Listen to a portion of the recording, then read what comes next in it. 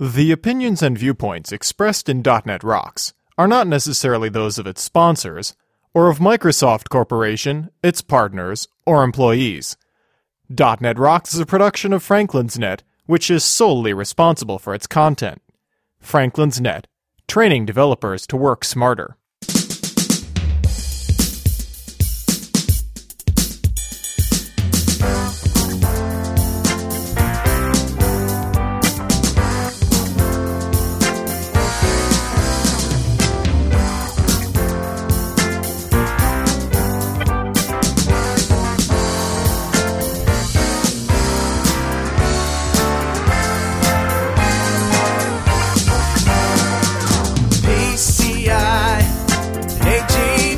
Hey, Rockheads, put down that moose head and listen up, eh? It's time for another stellar episode of .NET Rocks, the internet audio talk show for .NET developers with Carl Franklin and Richard Campbell.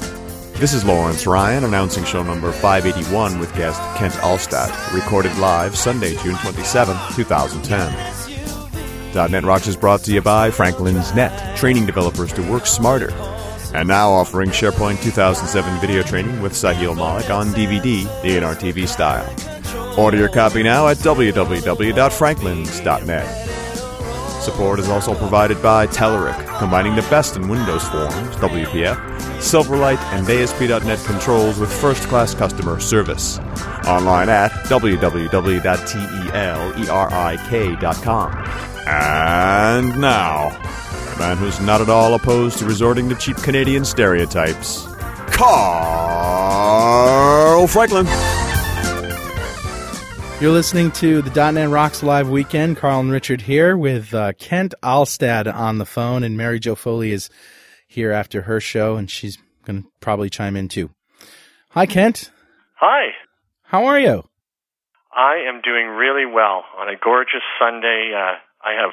I was living in Latvia last World Cup, and I have friends from Latvia. Slava, who Richard's met from Latvia, has come, and we just played ball hockey the old Canadian way in the forest, and I've been being a quintessential Canadian all morning, and it's feeling awesome. good.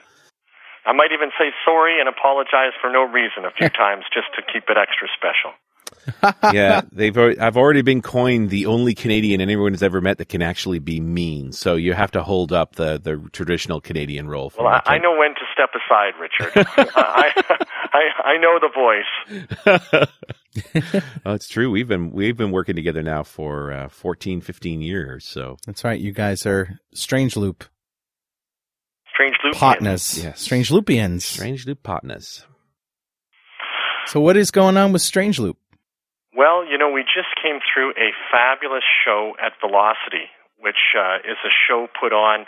It was in San Jose this year, and we were big advertisers at that show, and it's really focused on making your website faster. And it was just a real pleasure to see 1,000 people get together where we weren't convincing anybody that making your site faster would make you more money. We were all working together to see how we could do it.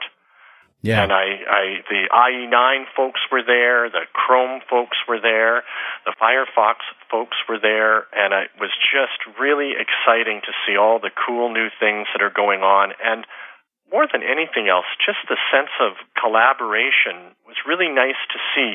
Our competitors were there, and we were all, working on the tough problems, how to make third-party ad content faster, how to accelerate and defer JavaScript, how to really, topics which, were dear to our hearts at Strangeloop, and, we're making websites faster is our passion.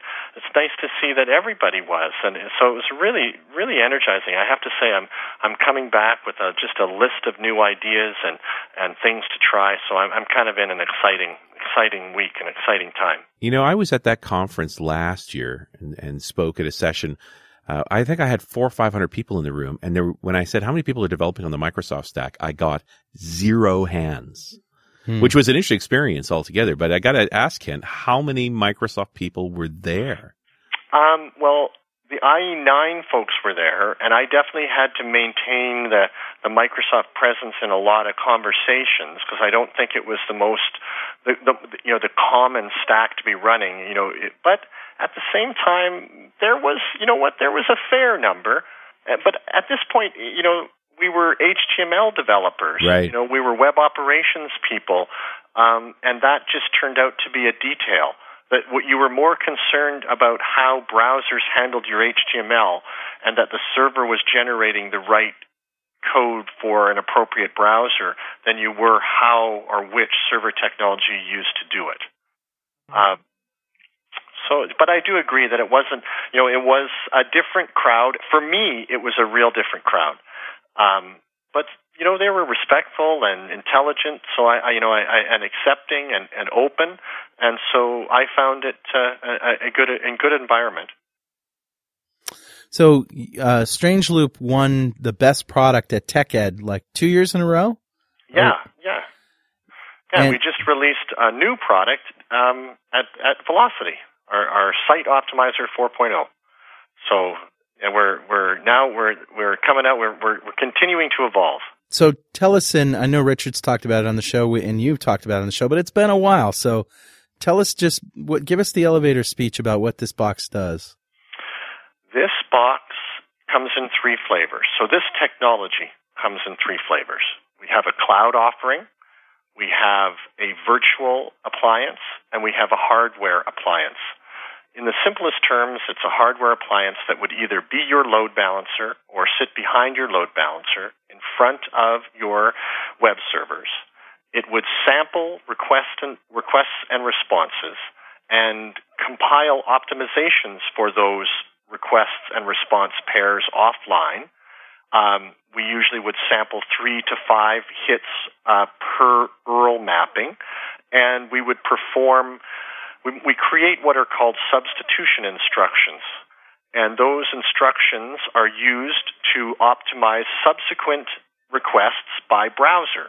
So the result of it is that we would take a site that maybe had 60 or 70 round-trip images and CSS and JavaScript, embedded JavaScript resources, and consolidate them using the most appropriate technology for each calling browser to maybe use, if we were working with IE8, a combination of data URLs and MHTML so that there were maybe 5 requests, and we would reorder the HTML so as to have the minimum amount of blocking and defer the most amount of JavaScript. So you would have a page that before we were acting on it or accelerating it would take 5 to 8 seconds and would be 2 to 3 seconds when we were done. And our value proposition is by and large right now to geared at large public sites, normally retailers, and our goal is to move their business metrics, normally conversion rate, and our large customers have experienced 8 to 10% jump in conversion rate, which translates into a quick and easy ROI for many businesses on this type of technology investment.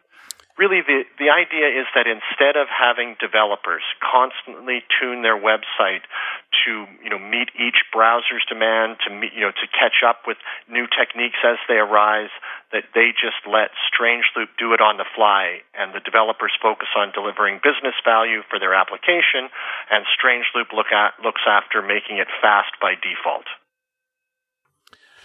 So there's a couple of directions we could go in here because I think we're in an interesting place in the market right now. One is that I think in general, folks are starting to grasp this idea that the speed matters. You were talking about a page that is running at 8 or 9 seconds. And I think for the average developer, you're like, hey, that's pretty fast. I got a page that runs for 60 seconds. And yet there's pretty good metrics now that show the benefit of taking that 10-second page to 2 seconds.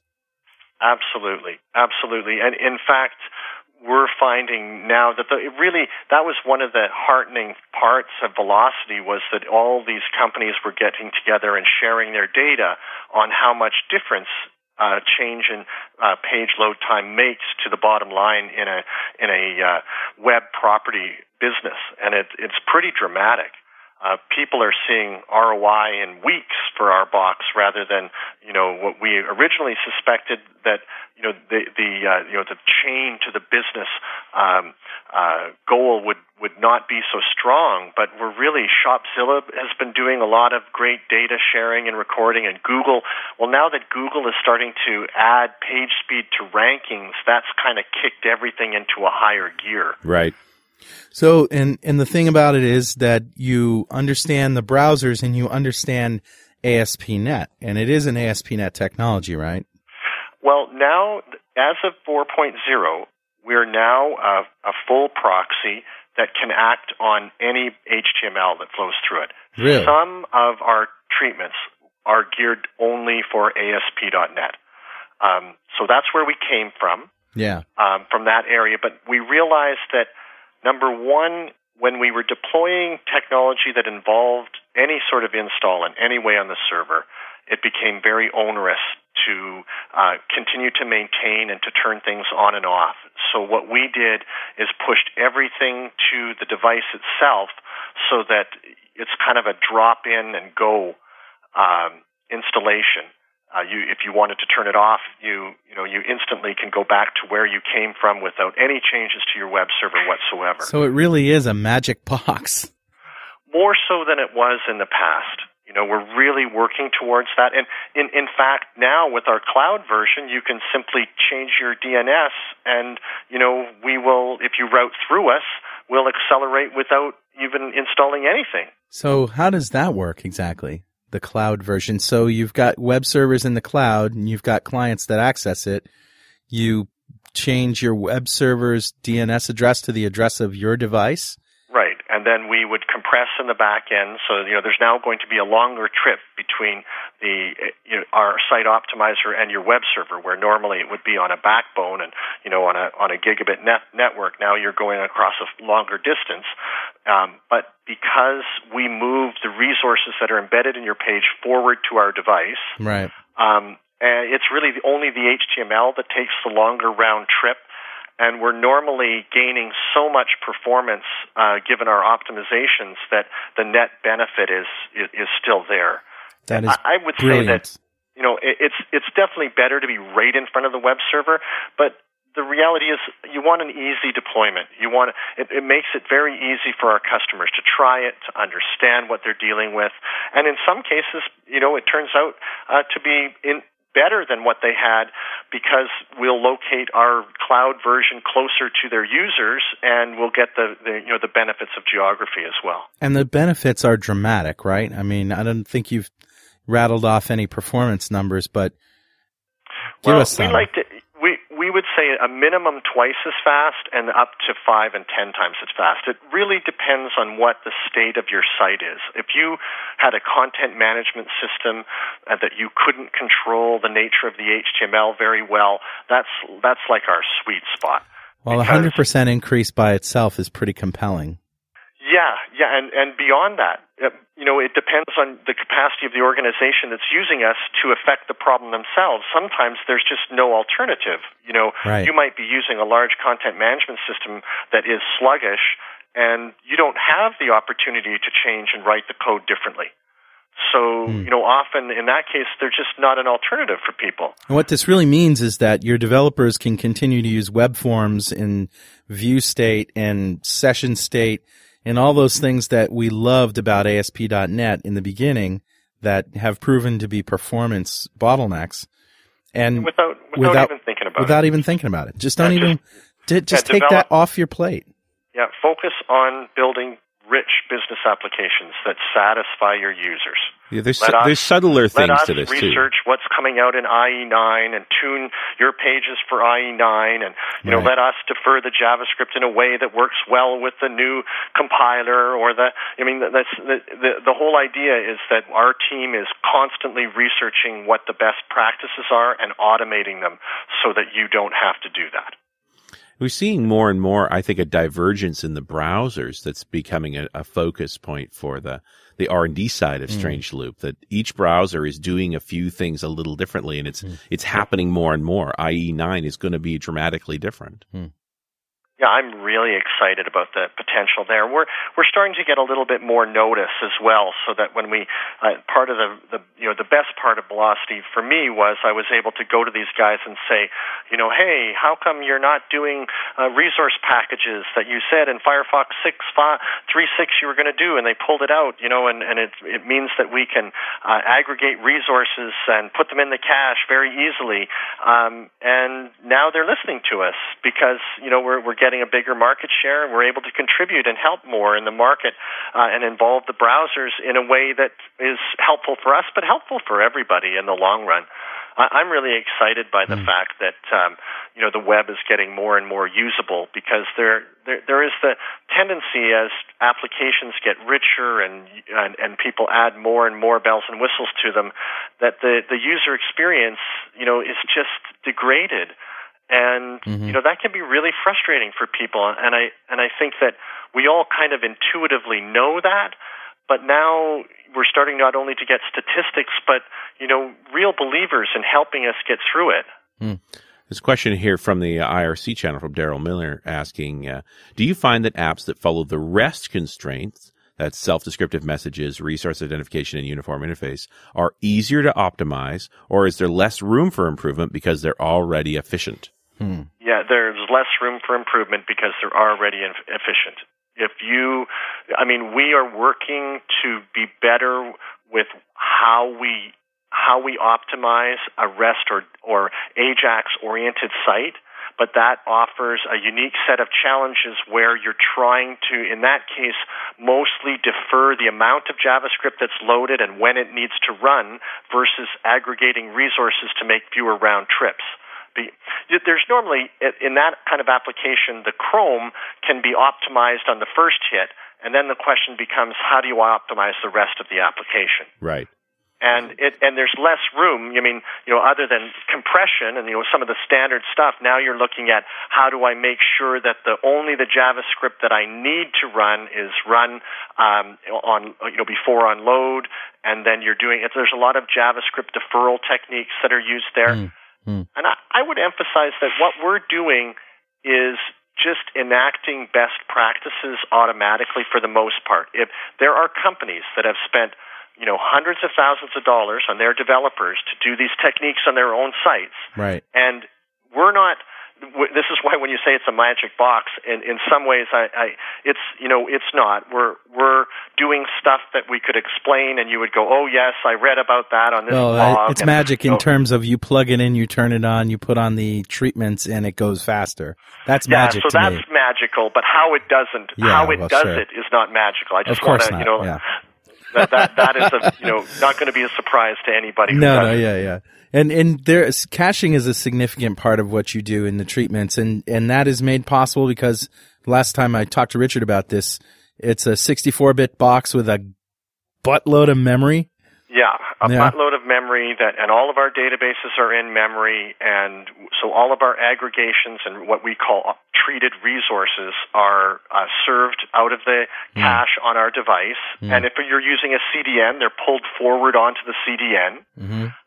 That's we're smart. really, we're really finding that working with the CDN and kind of being the CDN booster is also a really big market for us. So we like to, we're in the business of taking people to the top of the optimization rank.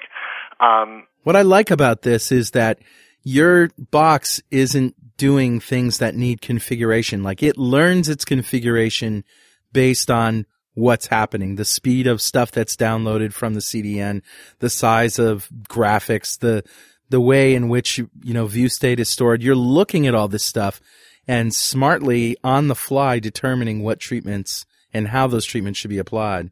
I just think that's brilliant. Yeah, imagine it's like sampling. You're sampling and then analyzing a lot like you would do if you were just looking at the site with your brain, right? You would hit the site and you would look through it and you would look for where are the opportunities and you would, go through a round. Oh, geez, I see the problem. My CSS is all buried at the bottom and I'm not getting rendered. The things that we do are just these rules put into an automated, organized system so that we can, one treatment after another, apply them in a safe and predictable way. Do you have but any? It sure is a challenging job. I got to say, Yeah. I really do enjoy my job these days. I remember we talked at, I think it was Richard's 40th birthday party. We were talking about the challenges of working, with Linux developers who aren't as familiar with ASP.NET and the things that they have to learn about, how view state is going on and how session works behind the scenes, and bridging that gap between, the bare metal of your box and the algorithms that you have to do and the analysis of what's going on over HTTP. And it, it is challenging. But man, how rewarding though. But I wanted to ask you though, and I can't remember what I was going to ask you, so I'll just make something up. How's that? It had to do with, the treatments. Oh yeah. Oh no, I remember what it was. Do you have any success stories with customers in performance and in successful installations that you can share with us? Yeah, I do actually. I think the one that we shared at Velocity, which is Auto Anything, which is a large online auto parts retailer, kind of anything that you need for your car purchased online. And they have been a customer of ours for some time, and kind of a banner customer. And they've now said that we can talk about them. And what we found there is that we've been able to increase their conversion significantly. Easily come up with an ROI that they're excited about. They like us in production all the time. And what we found there was the developers, they live and die by increasing their conversion rate. They try.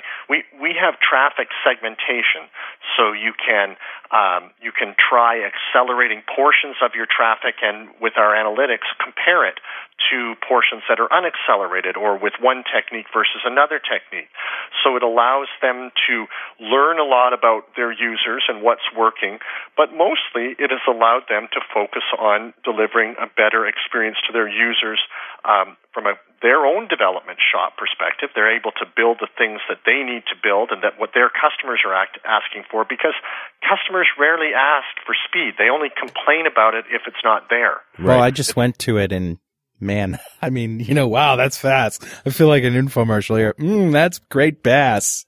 Yeah, but no, it's absolutely blazing fast. So we're starting to get some really nice traction now, and some of their competitors are taking notice. You should talk to gmail.com. I'm just saying. Well, yeah, I spent some time at Velocity understanding that problem. And again, there's where you're dealing with more JavaScript deferral. So what we're finding is that the industry is moving very quickly, and we are forced to really, really stay on top of the latest trend. But in many ways, that's good for us because, let's face it, developers are not paid to stay up on the latest trends in acceleration for the most part. They want to know, hey, how can I keep my data integrity? How can I add a new visualization that helps customers see the value of their product?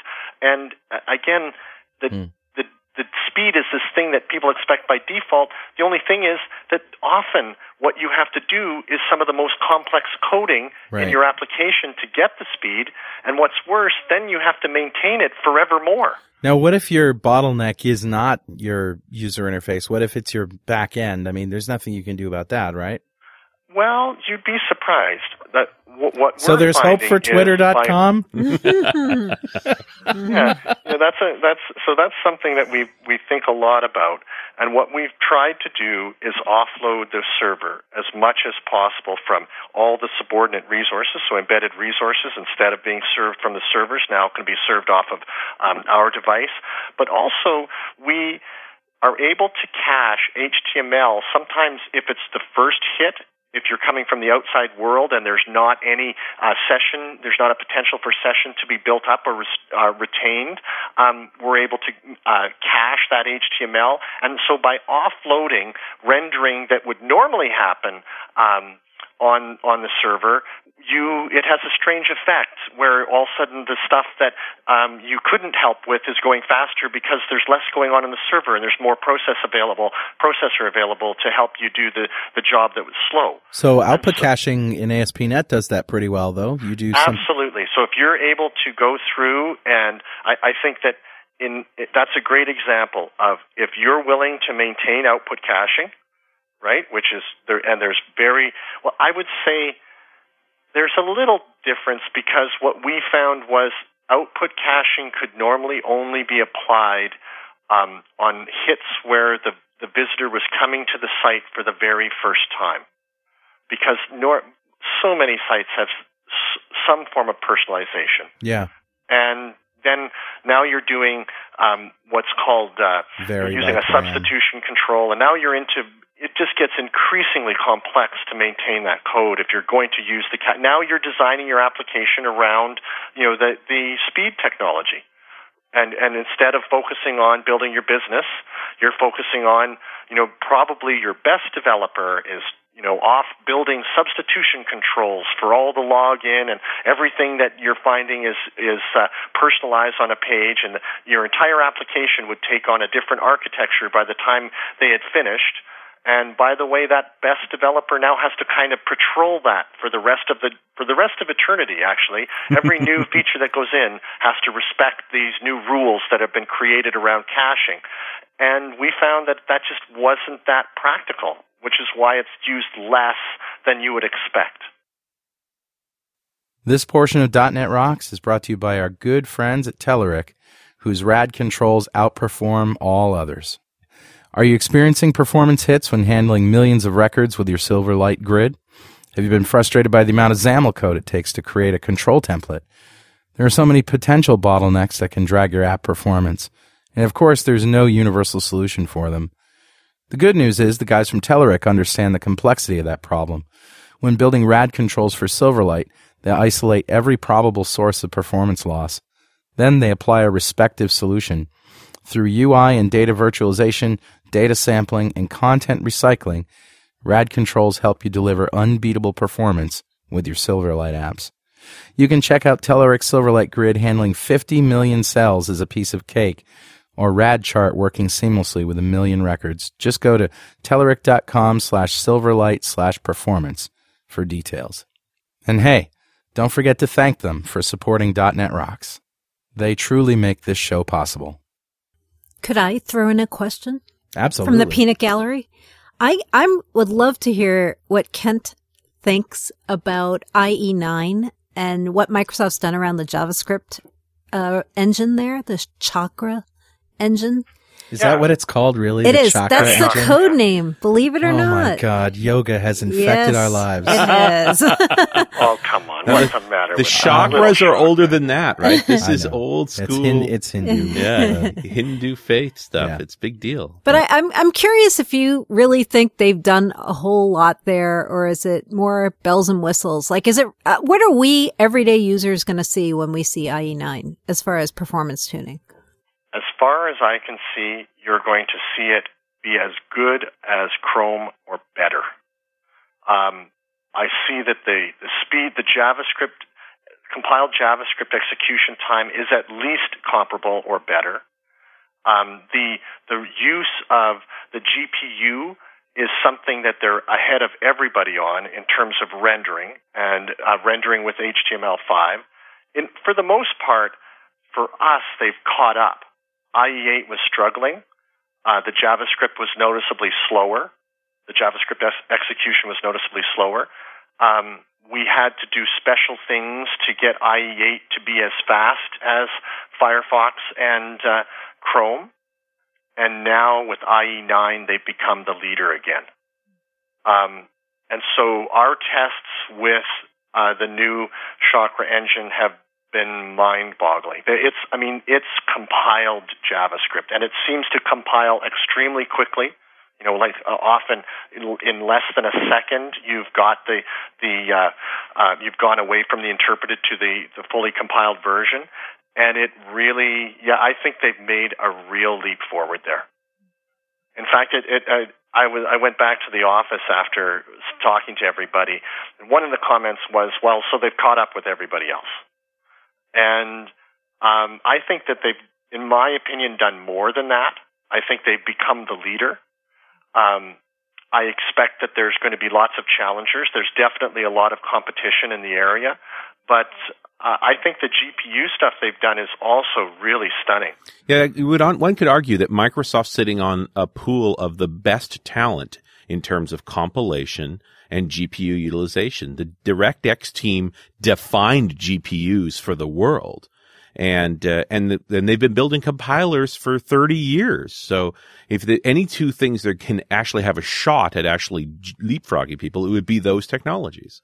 But it's a leapfrogging situation. This has, IE8 and IE is the browser we pay the most attention to because most people use it, and we were struggling to get the same experience out of it that we could get out of other browsers, and I feel like IE9 has pulled it right back. I think people are going to love it.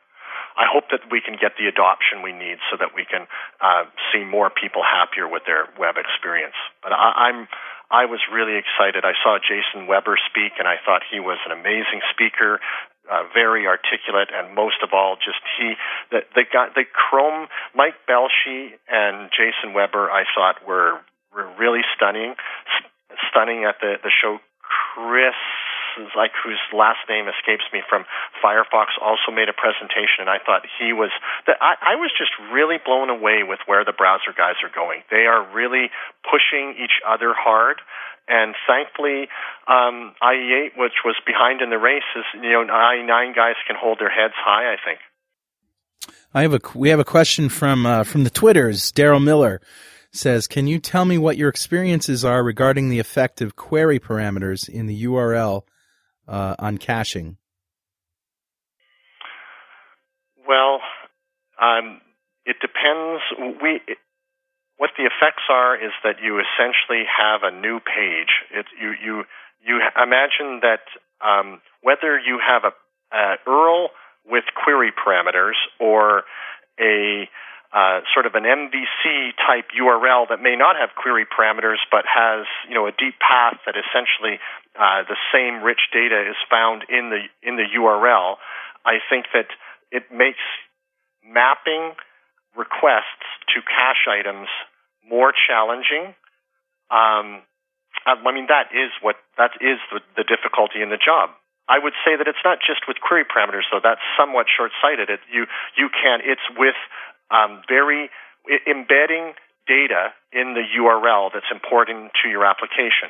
And effectively, you're just talking about different pages. Each time you have a query parameter that affects your page draw, you might as well have, we call it a factory page. It's one page that is really many pages. It's a different URL, therefore it's a different page. Yeah, and so, you have to have a caching strategy that works for a more complex situation, and honestly, that is the problem. If you didn't have that, life would be simple. We have in the output cache directive the vary by param attribute, which we can say we want to have multiple versions of this page based on this parameter that's passed in. But I can see how that can get out of hand very quickly. Absolutely. The booby trap here is that you start creating you start eating up memory in cache that never gets reused. Right. And now if you're on a web farm, what happens there? Yeah, you're exactly right. You're hitting you have cache items that can't get found. It becomes very messy. The really evil one that I've run into and out in the field is 75% of cache memory is never used more than once. It was only written out and never got hit again because you get into this very unique caching situation. Right. So the way our box deals with that is that we generalize our acceleration instructions for pages. So in the case where one page is actually many pages, what we do is accelerate the Chrome, or what we call the lowest common denominator, in terms of resources for that set of pages. So you can have very dynamic HTML. The page is actually really different, but here's the set of common things which we'll accelerate. All the things that are unique and different will remain unaccelerated because they would cause such a tremendous, we call it instruction explosion.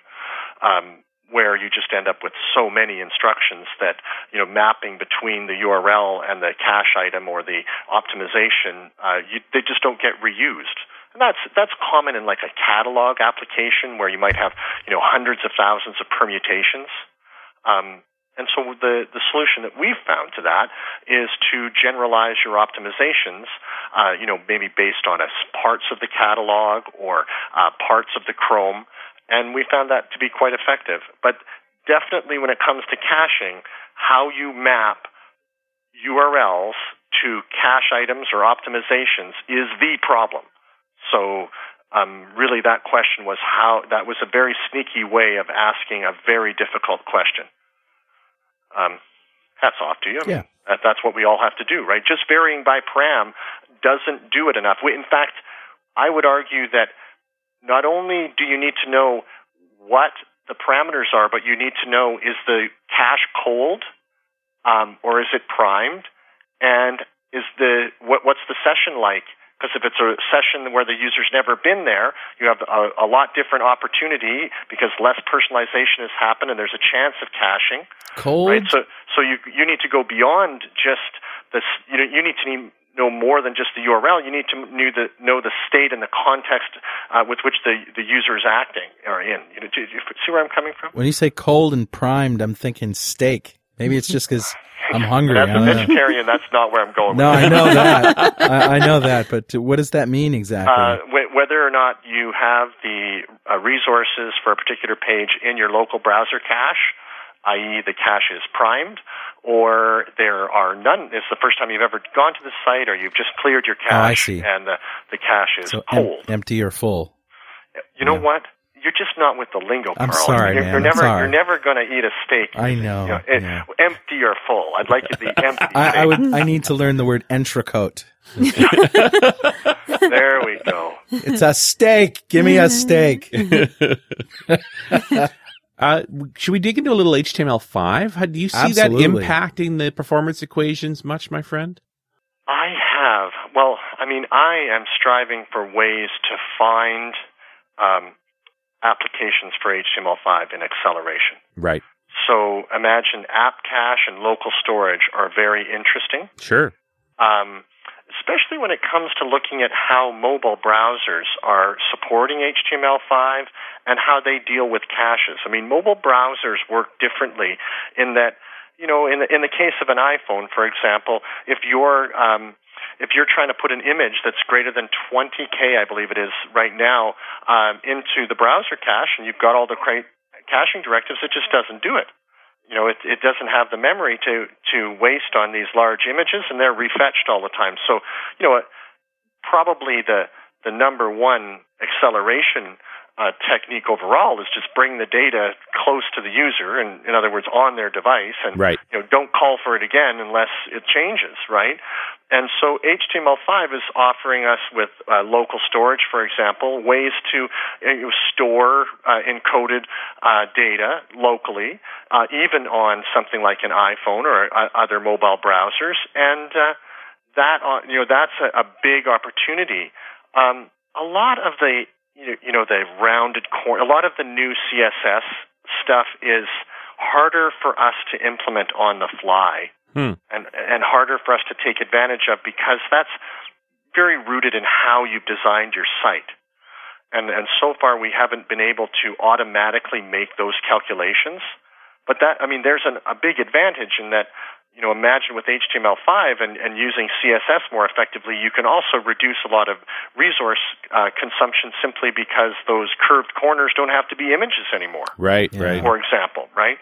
So there's opportunities that we haven't been able to take advantage of yet, but there is new capacities like local storage, which are just opportunities that we're jumping on, and I'm really excited about.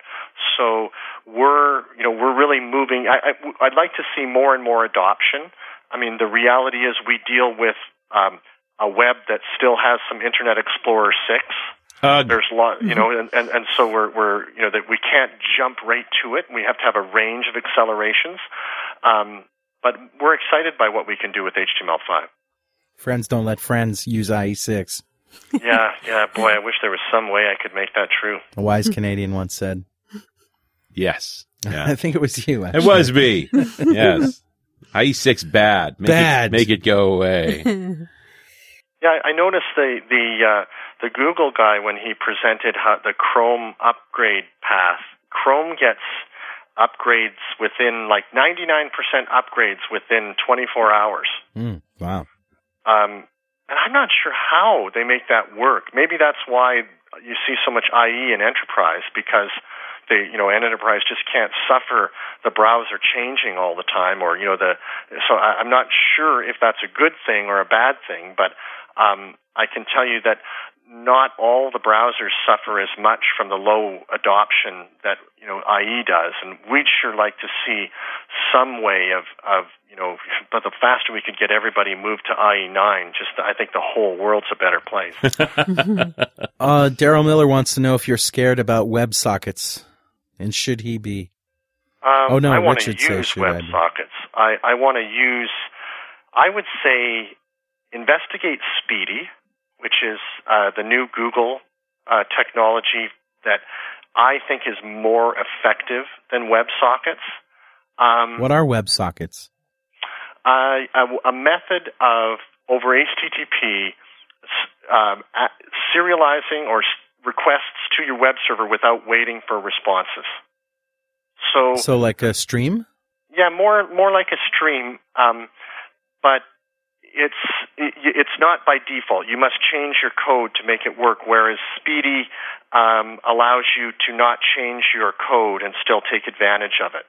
But my understanding, and I don't feel like I'm an expert in this area, I'm still basically doing research, but I'm really entertained by WebSockets and trying to see how to leverage them. For a long time, I've believed that pipelining, a technology supported natively by Opera and almost by every browser, where you can make many requests on the same connection at the same time without waiting for a response, which most servers just deal with very, very badly. Yes. So it's not really an effective technology right now, but that concept, which we see in which is possible with WebSockets, which is ingrained and how Speedy works by default, I think is a very constructive way to deal with latency problems. Right? What we're doing here is trying to hide latency. This is a game of hiding latency. And the reason we have latency is normally because of essentially logical stupidity. We could make many requests and wait for a server to answer, but instead we make one, we wait. And then we make another when we wait. Mm-hmm. And, one way to deal with that, and how we've dealt with it in the past, is we make fewer requests. Well, if it's going to be so expensive and I got to wait, let me make fewer. And that has resulted in really, great speed up. But I think going forward, a nice approach is to just stop waiting. Just keep firing off the requests and having the ability to interpret the responses as they arrive from the server. Hopefully, with the least amount of contention between the requests as possible. So, I think that should you be scared, I would be looking at ways to leverage it. That's what I'm doing, but I'm in maybe a different business, and because I'm trying to use these technologies to help others automatically. But I feel like that's going to benefit whoever it was that answered the question ultimately. I would certainly look at attempting, if you've got a really chatty application and you have the potential to use WebSockets, it's a viable. I think what he means is in terms of optimization, he clarifies there is really no visibility into the data. How could you optimize it? Yeah, other than you implementing it yourself in your web application, that Strangeloop cannot optimize it. That's why we're more attracted by Speedy, because we can, affect the problem and help you with that. But I'm not convinced that the visibility, that's kind of standard for me, that I don't have enough visibility into the problem and I just don't give up. I hear you and I hear what he's saying, but Can we have clues? Can we somehow get the developer to give us the minimum amount of clues to what's going on so that we can help in a reliable way and save them work? But it's definitely challenging.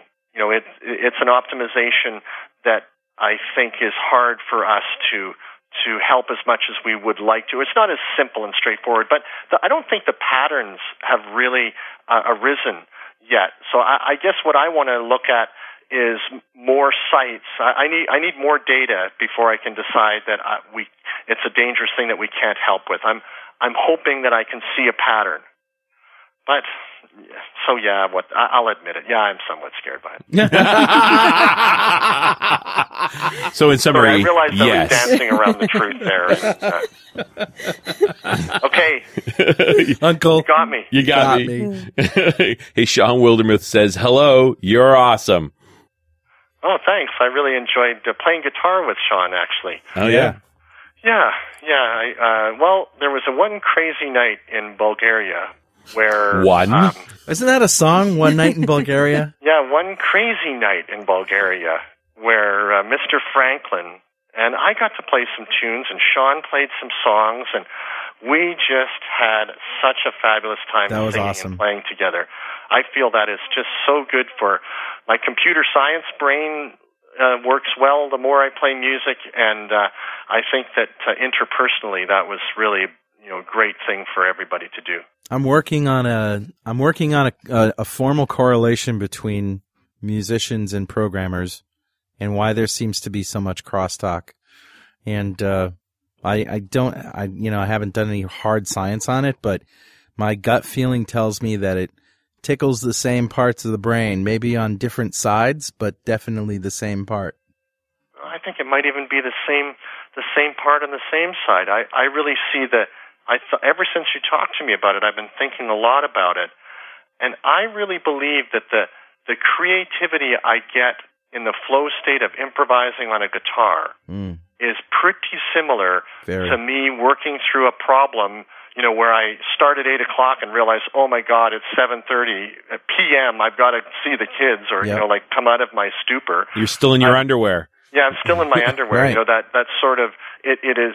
An hour's gone by. I think there's a sense of creativity and pattern organization that is inherent in both of them. Abstract manipulation. There was one piece this whole process that sort of grabbed me. I was reading recently, which was the element of mastery. You are never perfect at playing guitar, and you're never perfect at writing code. Right. You only can strive to get better. And once you realize that you're not going to get that instant gratification from practicing, then it becomes all about the journey. Yeah, and you sort of let go of that. I need to have that now. Yeah. It's as though I get a set of requirements as a computer scientist, and I get a solo with a set of chords that I'm going to play as a musician. And the reality is, I can say, "Oh, great solo, Carl! I wouldn't have thought of playing that." Right. In the same way that I can look at the problem. Hey, wow! Yeah. I wouldn't have thought of doing it that way. And look at how little code it was. Wow! That the same sort of cleverness, or it just seems the same sort of twist of logic goes into both of them, which. I mean, I see that as one of the strong correlations between the two things. The other thing is that there's just so many people that I know. I've broken it down into areas of commonality, like an architect could be analogous to a composer. You could say Bach is an architect of, using 12 tones. Right. And you could say that source code is analogous to manuscript, to written music. Absolutely. And it's a language. It's a language to describe something that doesn't exist. It's abstract. It exists in your head. And the manipulation of these ideas and pattern recognition, right? And how about pair programming and improvisation, duetting? Absolutely. Lennon McCartney, man, they might as well have been the first XP programmers. Absolutely. So there are so many different ways in which these things cross and these paths cross. That I met a guy at PC last year who said that he only hires musicians, and not just any musicians, improvisational musicians, as developers. Those are the only guys he wants on his team. Can I get an interview? Yeah. I'll bring my guitar. Yeah. Yeah, I just love it. I have to say that music is a really big part of my life. I happen to have another guy that works, actually 1, 2, 3, 4 people that work in our company are fabulous musicians. And boy, I schedule time every time I'm around them to also jam. And it forms such a playful bond that it's so constructive and positive when we're in our regular work environment. We work on really hard problems, like the last question: how are you going to deal with it? Well, I don't know. Maybe there's not enough clues. I can't. I go to bed thinking that I'm not going to solve it, and then I wake up in the morning with an idea. And and I found that the attitude that you get from music is also really very conducive to good programming and good behavior in general on a programming team. Yeah. So I also like that. I mean, a great band, the way they work together. I was playing a live performance a little while ago with a guy, and we were playing Sympathy for the Devil, and I had not played it before. I was playing bass, and I didn't know where the change was down to the E, and the guitar player, when he saw the first time that I didn't know and I lagged, every time it was coming up, I'd see a little glance back, he'd catch my eye right at the right time, and from then on, I never had the problem. And I thought, wow, it just was, what teamwork. Right.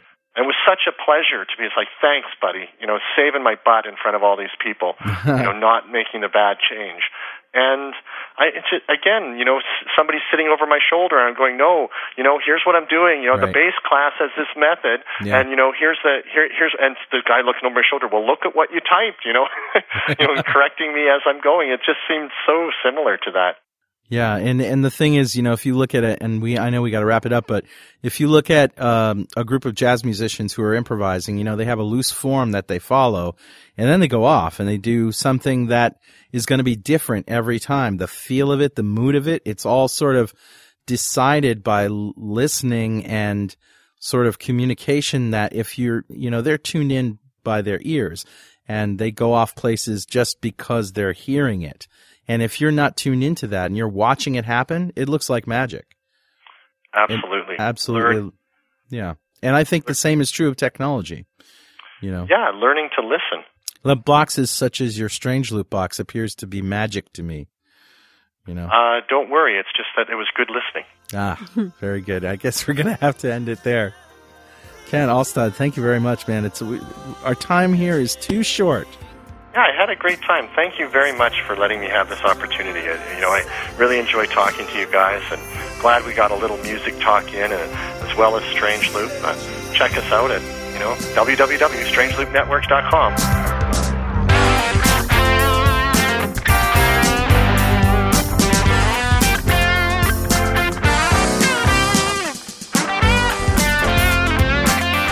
.NET Rocks is recorded and produced by PWOP Productions, providing professional audio mastering, video, post-production, and podcasting services.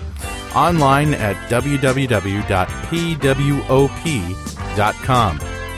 .NET Rocks is a production of Franklin's Net, training developers to work smarter and offering custom on-site classes in Microsoft development technology with expert developers. Online at www.franklins.net. For more .NET Rocks episodes and to subscribe to the podcast feeds, go to our website at www.dotnetrocks.com. Got a transmitter band by the FCC. Yes, I'm a